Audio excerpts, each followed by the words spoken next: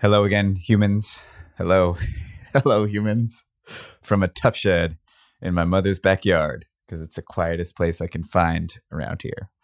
Terrible echo, but relatively quiet considering the rest of the area. Hi. Just wanted to say thank you, and that I am really enjoying the fuck out of life right now. And I just want to share that and take a deep breath and bathe in it, because you never know what's around the corner. So, here it is. Feeling good. Gonna soak it up. A couple of things I always forget. We have social media, hellohumans.co. We have a website, hellohumans.co. I have a name, Sam Lamont. And this program needs money. Gasp! Oh no, they're asking for money again. Go to www.patreon.com/hellohuman. That's patreon.com/hellohuman. That's how we try to do this audience funded thing, which is kind of seeming like it might work one day. And you can pitch in whatever you want, $1 a month or $5 a month. And you know what? Like when a businessman says, I want to make a ton of money, like nobody bats an eye. But when an artist is like, I want to make money, we're all like, shame on you, creative. How dare you? I want this program to have all the money it needs to be awesome. I want this company, Hello Humans, to have all the money it needs to try and make new content that might be awesome. And I want me to have all the money I need to live comfortably. And everyone who is a part of this project, Meg, Jamie, I want to be able to compensate them and for them to also make money for helping out. So, you know what? I used to have a lot of shame about the whole money thing, and fuck that. Shamelessly shaking it down. But everything's always going to remain free. So if you can't or don't want to pitch in, don't sweat it. Everything you could ever possibly need to know is written in the show notes, the podcast description, the written thing that accompanies the podcast wherever you are listening to this. And so if I ever get links wrong or things wrong, or you ever forget, oh my gosh, how can I help out? Where can I, do blah, blah, blah, or whatever. It's all there. And today's episode's on being an artist. So I just wanted to shout out to two artists who I love, who coincidentally are both out of Nashville, Tennessee. And one is Tori, who's a wonderful poet. Her Instagram is Notes on the Way.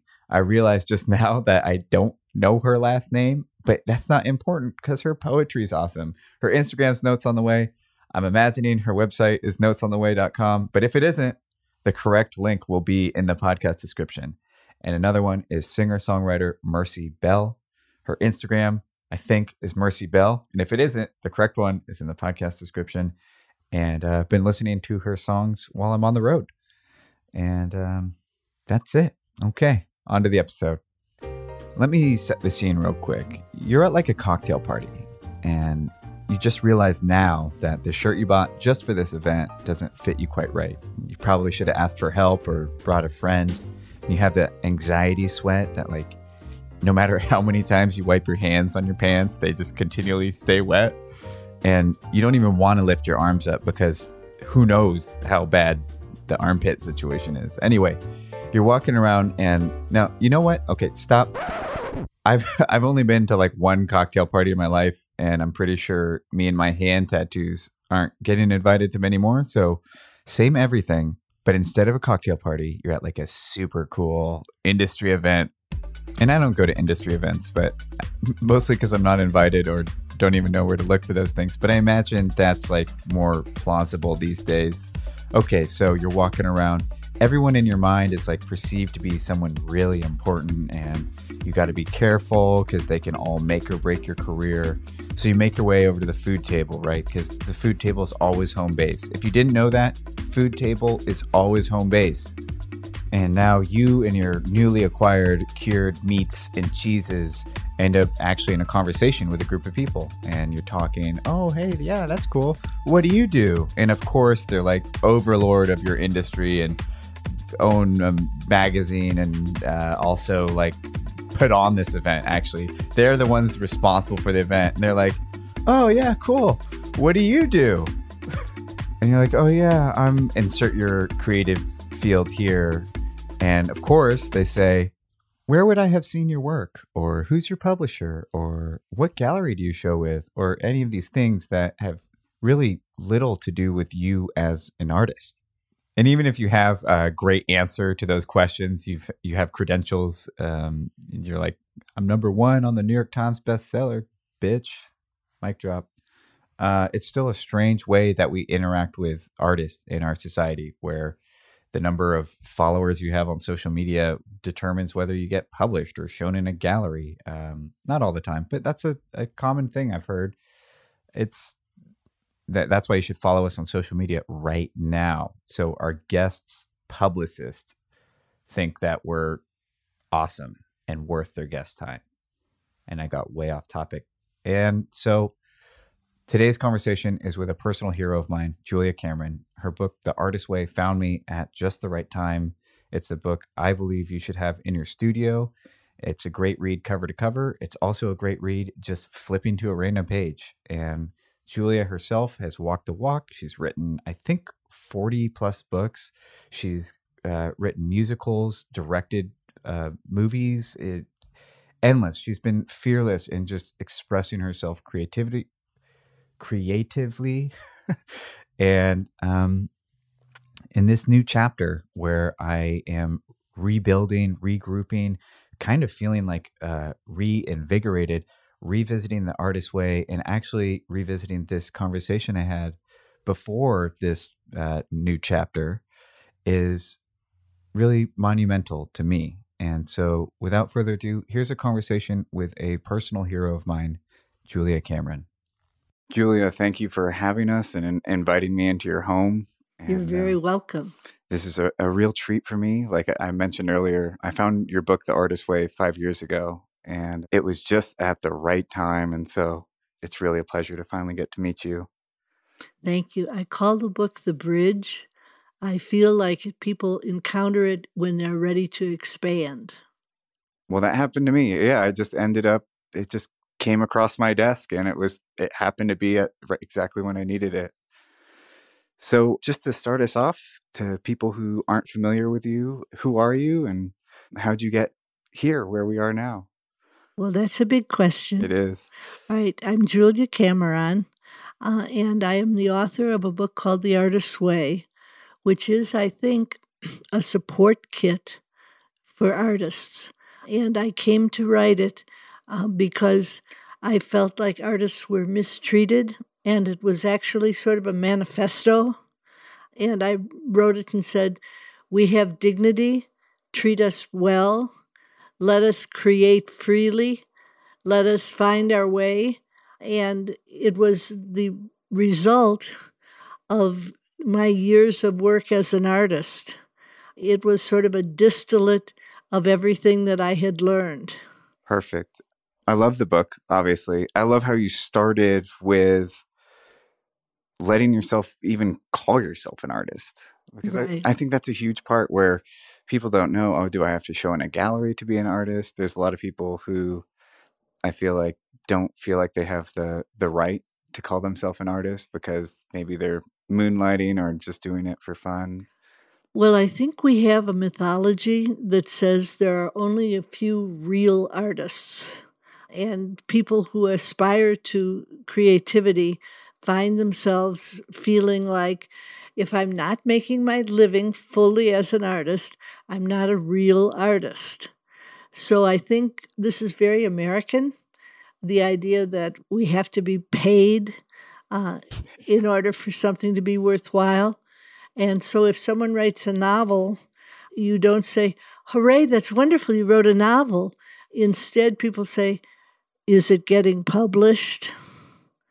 Yeah. Because the paycheck is always what validates the work. So I wanted to undo some of that mythology and say, the work is what validates the work. Yeah. When you meet a young artist, what do you tell them as just a place to start? Because often there's pressures to not take that path because it's not necessarily, it doesn't have built-in security. Mm-hmm. And it's hard. It's genuinely a hard path to take. Well, I tell people to do morning pages. I recently had dinner with a young screenwriter who had made his living in New York as a political writer, and he was moonlighting and using other people's names with his writing under it. And so I said to him, well, I feel like you're sort of caught at a wall where you're not sure that you have the right to be a writer because you're no longer getting paid for it. You're writing for love. And I said, now what I need you to do is get up in the morning, go to the page, and put on the page your dreams, hopes, aspirations, frustrations. Use the page to sort of ventilate where you are. I'm curious, I just want to back up a tiny bit. When in your life did you personally decide, you know what, I'm an artist. I'm meant to create and start the journey? Well, I think I was lucky. I came from a large family, and everybody in my family made art. And my parents never said, oh, darling, don't you think you might need something to fall back on? Instead, there was the assumption that what we were making was worthwhile. So I was, as a 12-year-old, writing small stories. As an 18-year-old, I was writing and publishing poems. As a 21-year-old, I was moving on to short stories. And from short stories, my career took a sudden turn, and I began writing for the Washington Post. Nice. And in the early stages where it is about figuring out where you fit in, where art fits into your professional or monetary life, what was the process of transitioning into it being, I guess, more of a career rather than just a hobby? I think it was because I had a passion for writing, and I had a certain amount of arrogance. So I would read what people wrote and think, oh, I can do better than that. And then I would try, and I usually could do better than that. And the doors started to swing open. And this is where I believe Joseph Campbell is so right when he says that when we move in the direction of our bliss, we are helped by 1,000 unseen helping hands. So I believe that there is sort of a spiritual path that we intuit. And as we pursue our dreams in turn pursue us. And were there moments where the self-doubt or the critic came into play? And I guess when or if it did, how did you keep going? I know a lot of really great artists that at some point just decided, I got to give up. And I'd love to know what keeps people going in this direction. Well, I think what kept me going was vanity. I didn't want to quit. I told the Washington Post, I'm a writer. They said, we hope you don't think you're a reporter. And I said, I'm a writer. And I made a distinction for myself about doing art. And I found that I had a little job at the Post of opening mail. And I came along one night and read the section for the next day and didn't like it. And so I told my boss, it's it's no good. And he said, well, if you think you can do better. And then he went out to dinner and I wrote my first piece of journalism. Wonderful. And how do you keep belief in that this is your purpose? I think for me now, I find when I meet a young person who has used the tools that I get excited. And there's always the same sentence, your book changed my life. And I say, oh no, you changed your life. You did the work. And then they'll say, I used your book and now I'm a novelist. Or I used your book and now I'm auditioning again. Or I used your book and I've been submitting my work to galleries for the first time. I think this is where I believe that we connect to a higher power, that we have an intuition or a calling that we hear and we maybe try to ignore because we think, oh, dear God, I'm going to be broke and crazy. And what I have told people is, no, you may be solvent and sane. Yeah, I believe that that little voice of the muse is so quiet, at least for me. It's such a soft speaker, and it requires getting quiet myself and listening. Yeah, I've noticed that when I've had times of just getting quiet and stopping the madness of all my responsibilities and all this stuff, that there is this tiny little voice that'll just say, keep going, you know? Keep going, you're enough. Yeah. And it definitely helps that my mom's kind of family motto for us is we never give up, you know? Right, Yeah. If you start something, even if it's terrible, finish it. And then you don't have to show anyone, but just finish it as a commitment to yourself. right. The artist way is really practical, which speaks to me, you know, where it's not too abstract. It's really, I found it as a really terrible bedside book because I would just get energized, you know? And Uh-huh. so I think of it more as like a book in the studio when you need to pick me up. And it actually took me a year to read because I would read 10 or 20 minutes and I would have to get into action. The book is filled with energy. When it comes to tools, like tools for artists, and I love the way you called it weapons for artists in the book. What are the most important things to remember, to cling to, and to use in your favor? What are they? Yeah. Well, if you look over there, you see that journal. That's a Morning Pages journal. And I've been doing Morning Pages for 30 years. And what I have found is that they do lead me. For example, I had been writing them about 15 years, and I asked in the pages, what shall I do next? I was sort of at a sticking point. And I heard, you will be writing radiant songs. And I thought, oh, damn it. If I were musical, I'd know it. And the pages repeated, you will be writing radiant songs. So 2 weeks later, I was up in the Rocky Mountains sitting by a creek trying in a sort of half-assed way to meditate. And all of a sudden I heard, my green heart is filled with apples. Your dark face is filled with stars. I am the one that you've forgotten. You are the one my heart desires. And I thought, oh my God, it's a song. And that led me forward into writing musicals. And I spent 10 years writing music. You're very cross-disciplined. And, you know, I feel most comfortable sculpting or working in the kind of three-dimensional world. And I was curious about when you transitioned from, say, writing to filmmaking Mhm. to composing. How do you start the process when, of course, you're going to start badly, you know, Mhm. and you're going to have this period where it's very frustrating because you then have to honor the art form, which means making mistakes and making stuff that's not presentable or Well, I believe that in order to create, we must be willing to create badly. And that's something that I say in the book, that creative success is built on creative failure. And that very often we talk ourselves out of beginning something because we look at the masterworks of people who have been working in the art form for a long time. I'm thinking now of George Lucas.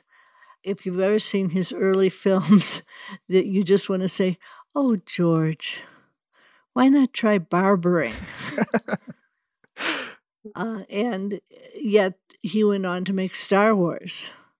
And I think that when I was teaching in Chicago, I was teaching in an academic setting, and I said to our faculty members, let's show the students our bad films. I love that assignment. And they said, oh, Julia, they'll never respect us. And I said, no, they will respect us. This is how they'll learn. And so what I found was that the faculty was unwilling to expose themselves as fellow creatives, and that the great directors were more than willing to expose themselves. Yeah. So what comes up to me is you touched on Joseph Campbell, and my favorite work is The Hero's Journey. Mm-hmm. And with showing your underbelly and showing your work that's not the next masterpiece, I think there's something, it's such a gift to everyone who receives it, because they realize that the great artists don't just sit down and produce amazing work. I mean, they might have, the raw talent, and you wrote a memoir that talked about part of your hero's journey, which was this really dark time. Me as well. I mean, I wouldn't be an artist had I not completely destroyed my life with drugs and alcohol and got sober. And that was my connection to art. That was the point to where I finally felt that calling that was getting stuff down. And I was curious, A, what gave you the courage to share that with the world, which I think is a huge gift. I think it's such a huge gift to show that side. And what was the hero's journey to refinding yourself and getting through it and coming out the other end? Well, in my 20s, I wrote out of a sense of ego. When I was doing journalism, I was always trying to be the most brilliant, the most clever, the most insightful. And I would be very disappointed if people didn't think I was absolutely brilliant. Mm-hmm. And in order to try to be brilliant, I used alcohol and drugs, as you were saying you did. And when I turned 29, it became clear that I couldn't go on writing that way. So I found myself thinking I need to find a way to write that is free. I had mentors who said to me, why don't you try and let a higher power write through you? And I thought, what if he doesn't want to? But I tried it. And they said to put a little sign up by my desk, okay, God, I'll take care of the quantity. You take care of the quality. And so I started to write in a different way, where I wasn't trying to reach on high and be brilliant. I was trying instead to take down what wanted to be said. And I found that I found a path of service. And The Artist's Way was essentially born out of a desire to serve. Yeah, it's definitely not an ego book. I mean, it's 100% a toolkit. I was curious, in the artist process, especially when you're just trying to write what's coming out of you or coming to you, how do you combat that perfectionism that almost never wants you to finish? It always wants you to revise and know it's not quite right. And part of being an artist means finishing, at some point finishing. And I was wondering, when do you know when it's gone too far? When it's gone into this is not helpful. This is actually just kind of the cruel ego inside of me that wants it to be something that people receive rather than something that's just supposed to come out the way it is. Well, I think that the question of perfectionism is central to what keeps us from being artists. And perfectionism is when you rewrite the paragraph over and over again till it's gibberish. Or you are making a drawing and you redraw the chin line over and over again. And so I have a whole essay on perfectionism. And I believe we need to know, to listen to the voice that says it's good enough. I think that perfectionism would have us believe it's never good enough. Mm-hmm.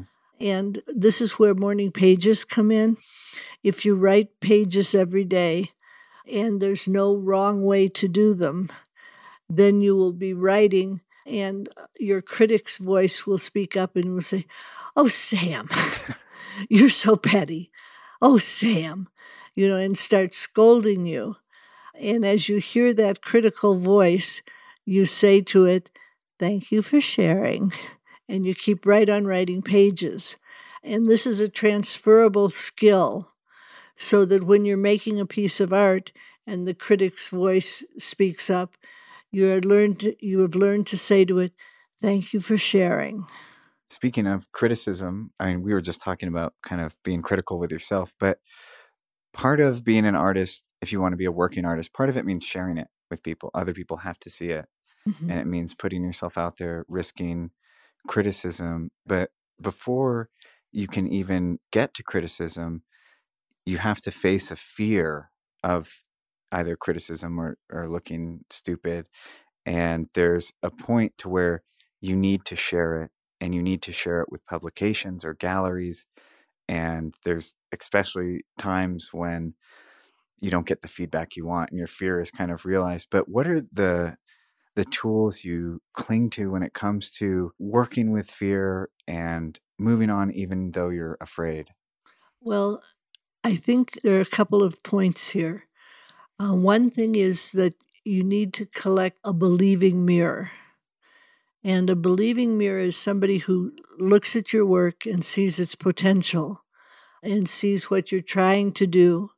And it always mirrors back to your strength and possibility.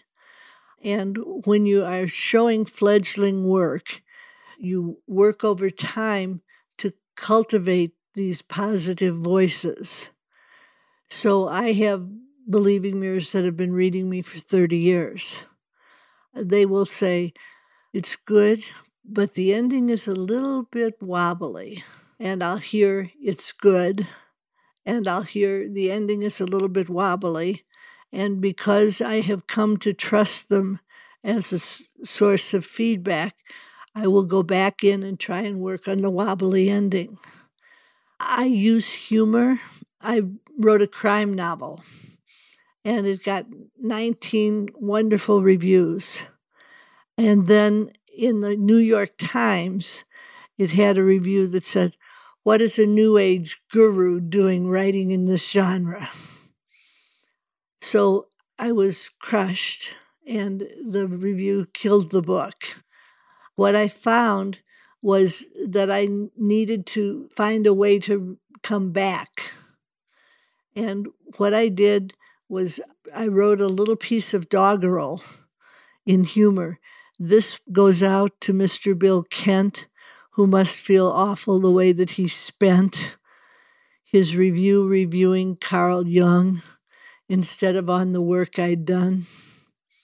And the minute I began to have humor, I began to have my power back.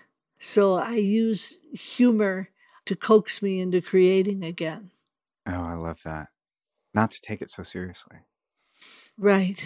And another thing to realize is that very often critics are blocked artists.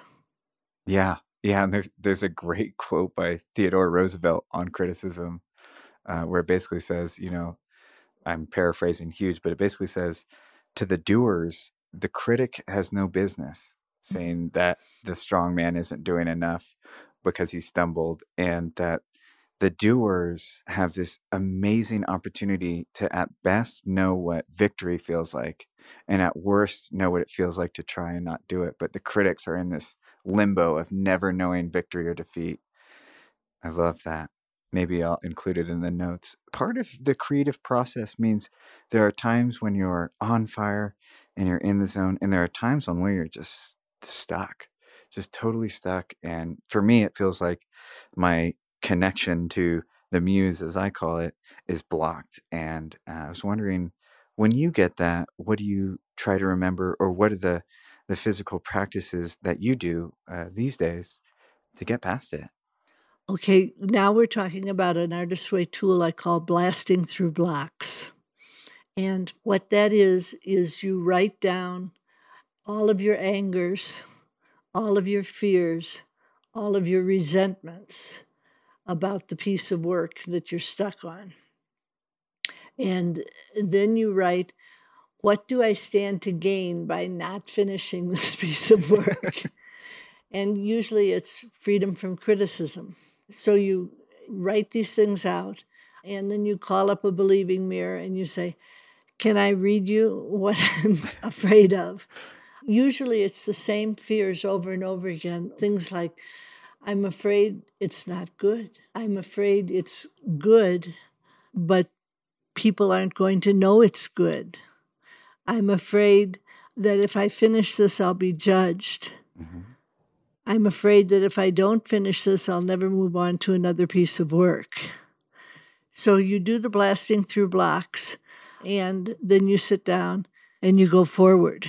And blasting through blocks is remarkably effective. I love that. I need to highlight that chapter because I get blocks all the time. There's a huge desire of any creative to make a living with it. Mm-hmm. And I feel like not everybody is going to get the chance to make a living with it. Mm-hmm. But part of it means that you still have to do whatever is paying your bills. And then on top of that, also create. And it means like you can get home from an 8-hour day and then have to somehow muster the energy to work for 4 hours. And where do you find the energy to put the time in, to grind it out? And it means putting other things like social gatherings aside. So your question is, where do you find the energy? Yeah, when you're tired and when you're exhausted and you want to go to bed. Well, again, this is where writing comes in. You know, I write in the morning, and then at night, when I'm tired, I try to write again. And I listen for guidance, and I say, LJ, little Julie, LJ, what should I do next? And then I listen and I write down what I hear, and it's frequently a direction. For example, what I'm going through right now is something that I haven't been through in many years, which is that I withdrew a book from publication. I worked on it for a year, and then one night when I couldn't sleep, I thought, the book is bad. And I looked at the book the next morning, and sure enough, the book was bad. And so I wrote, what should I do next? And I heard, little one. The voice of my higher power is often very gentle. Little one, you are not intended to write this book. Withdraw it from publication and pay back the publisher. So I thought, oh my God, a year's work.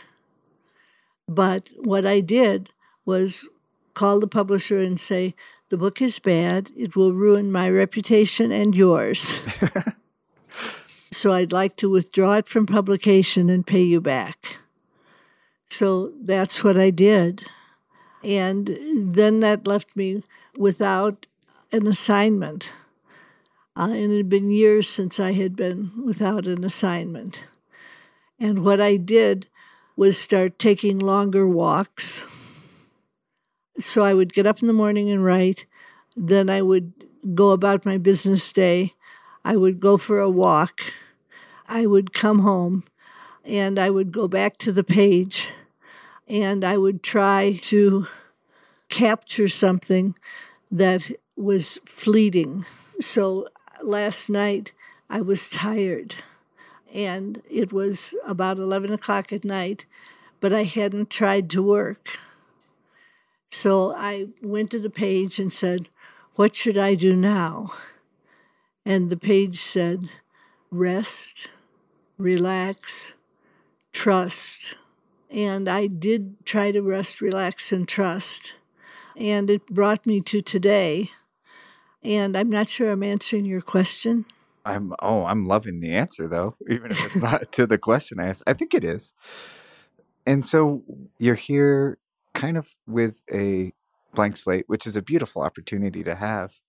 So is the marching orders of the higher power to just listen and capture and it will come, or? The marching orders are, you're on track. You are not off kilter. Rest, relax, and trust. And what I did, which was a product of talking to a believing mirror of mine named Gerard Hackett, I said to him, Gerard, I'm miserable. I don't have enough laughter in my life.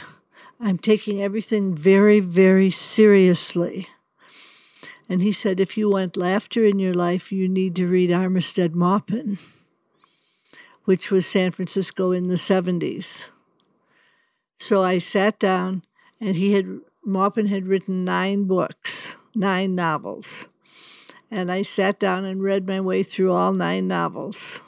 And then he wrote a memoir, and I sat down and read my way through the memoir. And when I was finished with that, I felt like, okay, now try and write. And I had just been deliberately filling the well. And one of the things that I think we should probably talk about is that when you work flat out, you need to take artist dates to fill the well. That is, you need to do something festive and solo that enchants you. And when you fill the well, that means, when we make art, it's an image-using process. We have an interior well, like an ecosystem. And when we're working flat out, we're fishing images out of the well. And sometimes people will say, Julia, it was going so well, and now it's dried up.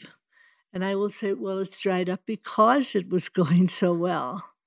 So you need to take an artist date and refill the well consciously, keeping your ecosystem well stocked so that when you reach for an image, you find that there's one readily available. Is the artist date just a day you give yourself and commune with nature? Or what do you prescribe as an artist date when you are telling someone you need to take one? That they do something that's enchanting and interesting for themselves. So it may be connecting with nature. It could be going to a children's bookstore. It could be going to a card shop. It could be taking a walk. It could be going to a neighborhood that you've never been to, eating a cuisine that you don't normally eat. So the trick with an artist date is you do it alone, and it's only a couple of hours. And when you take an artist date, what happens is you come in contact with the still small voice. Artist dates amplify marching orders. So we're audience funded, and one of our patrons actually asked about the artist date and wanted to know what your most memorable one was. I think it was going to a glass blower's studio. I sort of crept in the door, and she said, would you like to try? And I was like terrified. You had a rod, you had a blob of melted glass at the end of the rod. The oven that they fired the glass in was like 1,300 degrees. And she said, now dip the color in a color you would like to see more of. So she had powders laid out on a pastel palette. So I picked red, and then I picked fuchsia. And what ended up happening was, with her guidance, I made a paperweight. And I didn't get burned, and the paperweight sits in my study. So cool. You got a keepsake out of it too. Yes. Another patron was curious about looking back on past work and just having that feeling like you want to destroy it because it's not as good as your current work, or you don't feel like it reflects the quality of work that you want to do. And what's your relationship to your past work, that your bad movies and work that you feel like, well, this isn't to the quality I would like it to be? Well, I feel like my past work usually is fine. And my current work is where my perfectionist raises its head. I have named my perfectionist Nigel, and Nigel is a gay interior decorator, and I can never do work that pleases Nigel. And I recently, a couple of years ago, wrote a book, and every time I would sit down to write, Nigel would say, oh, no one's going to want to read this. And I kept on writing. And every day I would face Nigel, and every day Nigel would be sarcastic and nasty. And what happened is I finished the book, because I have the rule, finish it, just like you do. So I finished the book, but when I turned it into my publisher, Nigel spoke through me, and I said, here's the book, it might not be any good. And my publisher said, I'll be the judge of that. You've been listening to Nigel. Wow. My mom had a question for you, which was when it comes to finishing, how do you get past that second draft hump where you're sick of it, and then there's the less fun jobs of like really polishing it up and getting it there? And what do you do to get past that second draft hump? I do blasting through blocks. Hmm. I do showing the early work to a few kind, believing mirrors. I go for walks, and I make a gratitude list. Hmm. And so I will say, okay, I love my house. I love the deli. I love the walk. I love the little dog. I love the cat next door. I love dark chocolate. I love the Bodines. And I list 50 things that I love. What happens is that consolidates an inner core for me of I am the person who loves these 50 things. And usually when I am able to stand with a list, I find myself trusting a little bit more confidently in my second draft process. Hmm. Does that make sense to you? Yes, yes. On the other end, I'm curious, when you create something that is just fantastic and well received, like The Artist Way. I mean, The Artist Way has helped, I don't even know how many thousands or millions, but it certainly, I have firsthand experience of it. There's got to be that feeling of how on earth do I follow this up? You know, um, this might be the great thing I do with my life. And I was curious for you if there was any of that. And if so, how did you allow yourself to keep creating, even though it might not just completely build off it and have the momentum and be twice as good? But where's the process of following up those big pieces that really feel like, wow, this might be the masterpiece of my lifetime. Now what? Mm-hmm. I've written 40 books. I've written them by trying to write down what I hear. So the process of writing them has been more like taking dictation Mm. than like thinking something up. And sometimes I find I myself go back to The Artist's Way Yeah. and look at it. And Right to Write is a book that I love. And it talks about how to let yourself trust to write. Because one of the things that's ironic for me is some of my best work has never seen the light of day. I'm a very good playwright, and I have had the experience of sitting in a theater, watching a play come to life, and then stepping forward for the Q&A. I recently wrote a play which is called The Animal in the Trees, and it's about two poets, and the woman has manic depression and alcoholism, and the man is the stalwart, calming influence. But she finds that if she takes the medicine that clears up her manic depression, she doesn't write. Mm. He finds that if she doesn't take the medicine, she's so dramatic that their lives are torn apart. So I wrote this play, and I found myself thinking, people are going to say Julia Cameron of The Artist's Way is negative. But I believe the play is about darkness, and we have to embrace our darkness as well as our light. Yeah.